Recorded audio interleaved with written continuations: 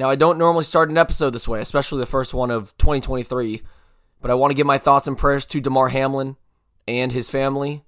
What happened on Monday night was a complete freak accident, and it was scary to watch, and I've been thinking about him and praying that he's going to be okay. I've been thinking about the Bills players, the organization, the coaches, seeing their reaction on the field. Not only have we as fans never seen that before, but these players that are so up close in the emotions and everything in the game, have they never seen it before? And you could see it on the faces of Stephon Diggs, Tre'Davious White, Josh Allen.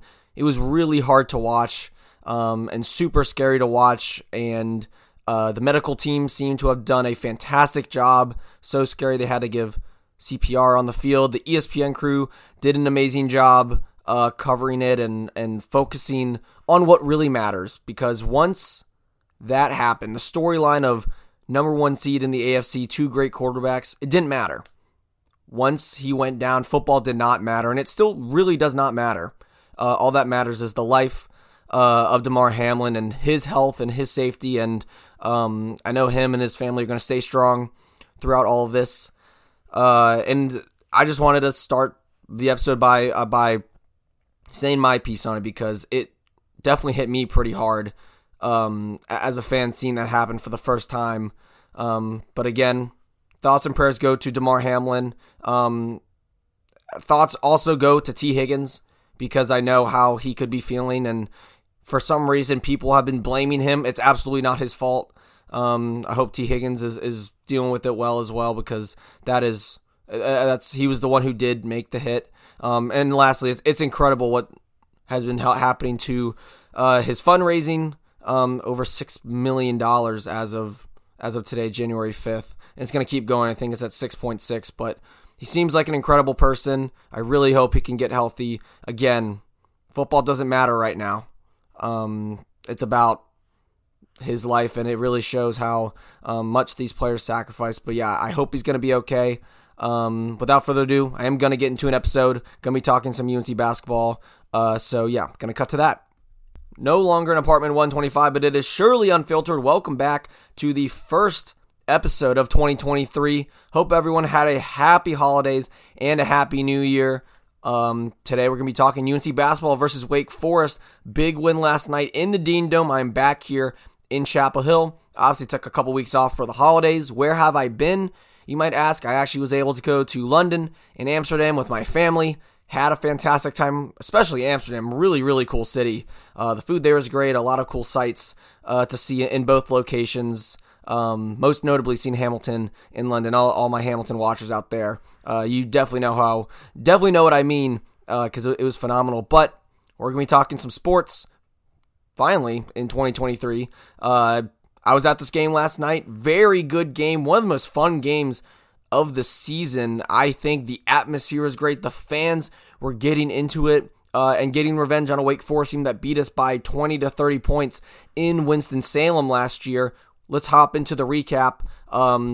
It was RJ Davis. He led the way for the Tar Heels in the 88-79 victory. He had 27 points, 9 of 14 from the field, made 5 3-pointers, 4 rebounds, 4 assists, 3 steals. RJ Davis was phenomenal, the best player on the court, but he was not alone. Armando Bacot, 21 points, 9 rebounds, 5 assists, 2 steals, a block. I mean, he stuffed the stat sheet. Bacot was a huge presence inside, but the two players who had career nights, and they're the reasons UNC won this game 100%. Obviously, RJ and Bacot were fantastic, but without the help of Leaky Black and Seth Trimble, UNC might not escape the Dean Dome with a win.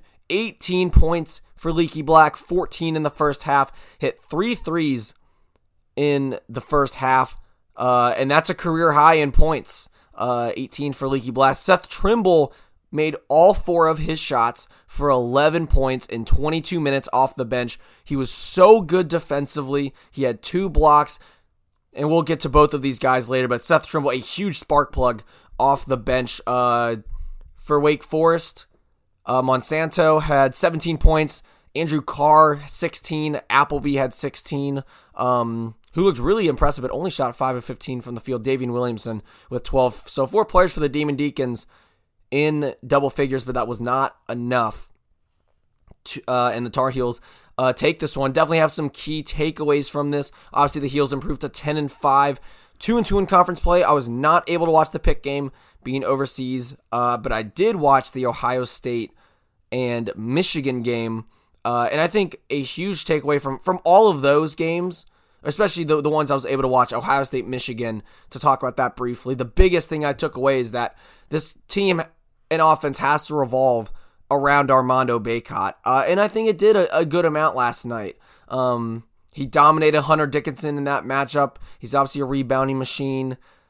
And I think he was fantastic yesterday. He got going in the post. And I think his bag, although is limited, has increased a lot in terms of post moves he can do, finishing with the left, finishing with the right. And when Bacot has the ball in the post, good things happen. Everything has to run through Armando Bacot. I think at times the high ball screen at the top of the key can get a little one-dimensional, but when Bacot gets the ball inside and you play that inside-out game, you get open looks from three-point range. When we saw last night, 5 assists, really, really good all-around game from Bacot. But we're used to that. We're used to Bacot putting up 20 points and around 10 rebounds a game. This is nothing new for the fourth-year big man. First key takeaway from this game. This was one of the best overall games I've seen Leaky Black play. I'm so big on Leaky being aggressive, looking to score, and he did that last night. I mean, he shot those three-pointers without hesitation. I think one of the shots that took me by the most surprise was actually one that he missed. He was kind of drifting to the corner and immediately catch and shoot three, kind of fading to the left, which is like technically not a good shot because you're off balanced, and he ended up missing it. But I actually liked it because he wasn't hesitant, he was decisive, and he was looking to shoot the basketball. And because of that, he made 3 threes. He had some really nice takes inside. He had a couple and one opportunities in that first half. He was strong with the ball for the most part of the game. I mean, he took 8 shots, made 6 of them. I mean, that's exactly what you're looking for, along with his defensive prowess with 3 steals, doing a really nice job on whoever he was guarding, whether it was Andrew Carr down low in that kind of 3-guard lineup that I'm definitely going to talk about in a bit. But super happy for Leaky, scoring a career high, but this is the Leaky I know he's capable of. He's so athletic, and he's so strong, and once he makes a couple shots and he gets in rhythm, he can put up 10 points a game. I feel like I've said this before, but I want Leaky to do this almost every game. Look to shoot, and he did that. And without him, we would have been down by a lot more in that first half, I think, with the players that were struggling. Second key takeaway, Seth Trimble needs to play 20-plus minutes every game from here on out. He's too good defensively to leave on the bench, especially when this team can struggle on that end. Caleb Love, much better game defensively last night, but still, him and RJ are not the best defenders. Seth did a great job on Tyree Appleby. Again, only held him to 5 of 15 scoring, and a couple of those shots he wasn't in for. It's just those the 3-point inbounds plays, which is a really well-designed play for Wake. Appleby was relatively ineffective when Seth Trimble was on him. He gets low defensively. He provides such an amazing spark off the bench. And then when he can score, like the little fadeaways in the post, getting to the rack, getting to the free throw line, getting offensive rebounds. I love Seth Trimble, and I love what he brings to the team. He's selfless. He takes care of the basketball, and he knows his strengths and weaknesses. He still can score in creative ways. He doesn't have to hoist up threes to score. Seth Trimble easily has to be the first guy off the bench. And you know what? Hubert Davis has caught some slack. Credit to him for finding the lineup that worked last night with Pete Nance getting injured. If you didn't know, he had lower back soreness early in the game. He only played 2 minutes, had to come out early.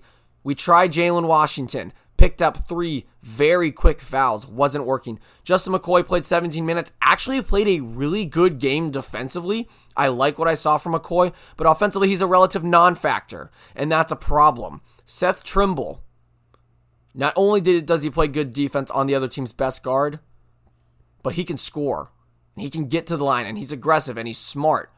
Even trotted out DeMarco Dunn a bit. It didn't work. So Hubert Davis figured out that the 3-guard lineup with Trimble, with RJ Davis, with Caleb Love, that is the lineup that was going to beat Wake last night. And it was a fantastic call from a lineup and coaching standpoint. I know he's just a freshman, but he clearly can be trusted in the big moments, the charges he takes. I mean, I love the way Seth Trimble plays basketball. And every UNC fan, I think, does as well. And that just shows, last night should have shown to Hubert Davis that this guy can be counted on. I even thought that Caleb should have been yanked after how poorly he was shooting the basketball and the type of shots he was taking, and just roll Seth and RJ out there. Which leads me to my next point. Caleb Love gotta be one of the most polarizing players I have ever seen in any sport. 3 of 15 last night for 7 points. 1 of 7 from 3 with 4 turnovers, all very early in the first half. I mean, this guy's lows are so low that it hurts the team. There was a possession where he went down and chucked up a 3 that was not a great shot, and then proceeded to not get back, and Monsanto made a 3 the other way, a 6-point swing. You can't have that. Caleb, when he's on, is one of the most electric college basketball players this year. And we've all seen it. We saw it against UCLA, saw it against Duke in the tournament. But when he is not shooting the ball effectively, you need to do 2 things. 1, you need to get to the rack. You have such a good quick first step, you need to stop shooting these step-back 3s that are low percentage shots, and they're hard to make when you're off. You know a good way to get back into a rhythm? Get to the free throw line. Get a couple free shots. Non-contested. Get the form right, get into a rhythm, and you do that by getting to the rim. I wish he would drive a bit more, but more importantly, he needs to learn when to take a back seat when he's not shooting well, and players are shooting the ball well. He's got to let those guys take charge, and he definitely did that towards the end of the game yesterday when RJ was on fire. Caleb Love gave him the keys, and Hubert Davis gave RJ Davis the keys, and it paid dividends. You gotta let the guys who are shooting the ball well, you gotta let them run the game. I mean, Leaky and RJ were 8 of 13 from 3-point range. The rest of the team made 1 3. Gotta put the ball in the guy's hands who's shooting well, and Caleb's just gonna have to figure out how to get out of funks in game. And I mean, body language at points weren't great yesterday. So he's currently not playing fantastic, but if we know anything about Caleb Love, he can easily go for 20 the next game and shoot the ball well. One of the best players in college basketball when he's on. The problem is he's not always on. And that's a problem for UNC. Didn't cost us yesterday. But I think Hubert should start thinking about giving this guy a break. Playing through it isn't helping that much. Give Seth Trimble more minutes. Get him experience helping run the offense. And I think that'll help not only UNC, but Caleb individually in the long run, because he's too talented to be shooting 3 of 15 from the field. And then the last takeaway I had, and I kind of go through every player almost, but this is just really what I thought of the game. RJ Davis is our best guard. I know people have probably been thinking that, but this reiterates it. RJ Davis needs to be the primary ball handler every single possession. The formula last year that worked was RJ was point guard and Caleb was the shooting guard, scoring. RJ dishing out the ball, making good passes. RJ has better vision. He's a better ball handler. He takes care of the ball better. He's not as careless. When is Hubert Davis going to realize this? Caleb Love is not a polished point guard, but RJ Davis is. I don't care about height. I don't care he's 6 foot. RJ Davis is a phenomenal basketball player. He's actually better than Caleb, skill-wise. He can shoot a mid-range. He can make really good threes balanced shots. Even if he's stepping back, he's not fading away. He's got a great shot. He can get to the rim. He's a good rebounder too. And again, his passing vision is really, really good, and he gets other players involved. Because of that, RJ's our best guard. And obviously Armando is our best player. But RJ's the most important player as well, I think. Because when he gets going offensively, when he's taking shots, I think he only had like 5 or 7 points in the first half and had 20 plus in the second half. RJ's got to shoot the ball more. And he does a good job of when he's off, he takes a backseat, but he recognized that he was hot from beyond the arc, making shots, getting open shots too, and he fired away and it paid off. Great job by RJ Davis and Bacot really for focusing on RJ getting good looks because that second half was really, really good yesterday. We went on a little run to get us an 8 to 9 point lead, and we were able to maintain it. And it's mainly because of RJ Davis. Again, 5 of 8 from 3-point range, 27 points, 4 assists, 4 rebounds. The man did it all. So yeah, RJ Davis has to play point always in every single game because that is when UNC is at their best. Overall, fun game. Great to be back in Chapel Hill. Nice to get, again, revenge on Wake Forest. The next game is this Saturday against Notre Dame, who's given us some trouble in the past. Thankfully, no Blake Wesley this time, but there's a new top recruit that is going to come in to the Dean Dome to try and wreak some havoc. His name is J.J. Starling, 5-star recruit. Keep an eye out for him. They still got Dane Goodwin, still got Nate Laszewski. They're not really playing that well as a team right now. I think their record, they might be like 8-7. Gonna fact check this real quick. Live fact checks. We love that in 125 Unfiltered. They are 14th in the Atlantic Coast. Come on, give me. There we go. 8-7. 0-4 in conference play for Notre Dame. So even though it on paper might look like an easy matchup, no, it is not. This team consistently plays well against UNC. Laszewski, who knows, maybe he might go for 6 or 7 threes again. But I actually don't have tickets for this game. I'll try and be there. I will watch it either way.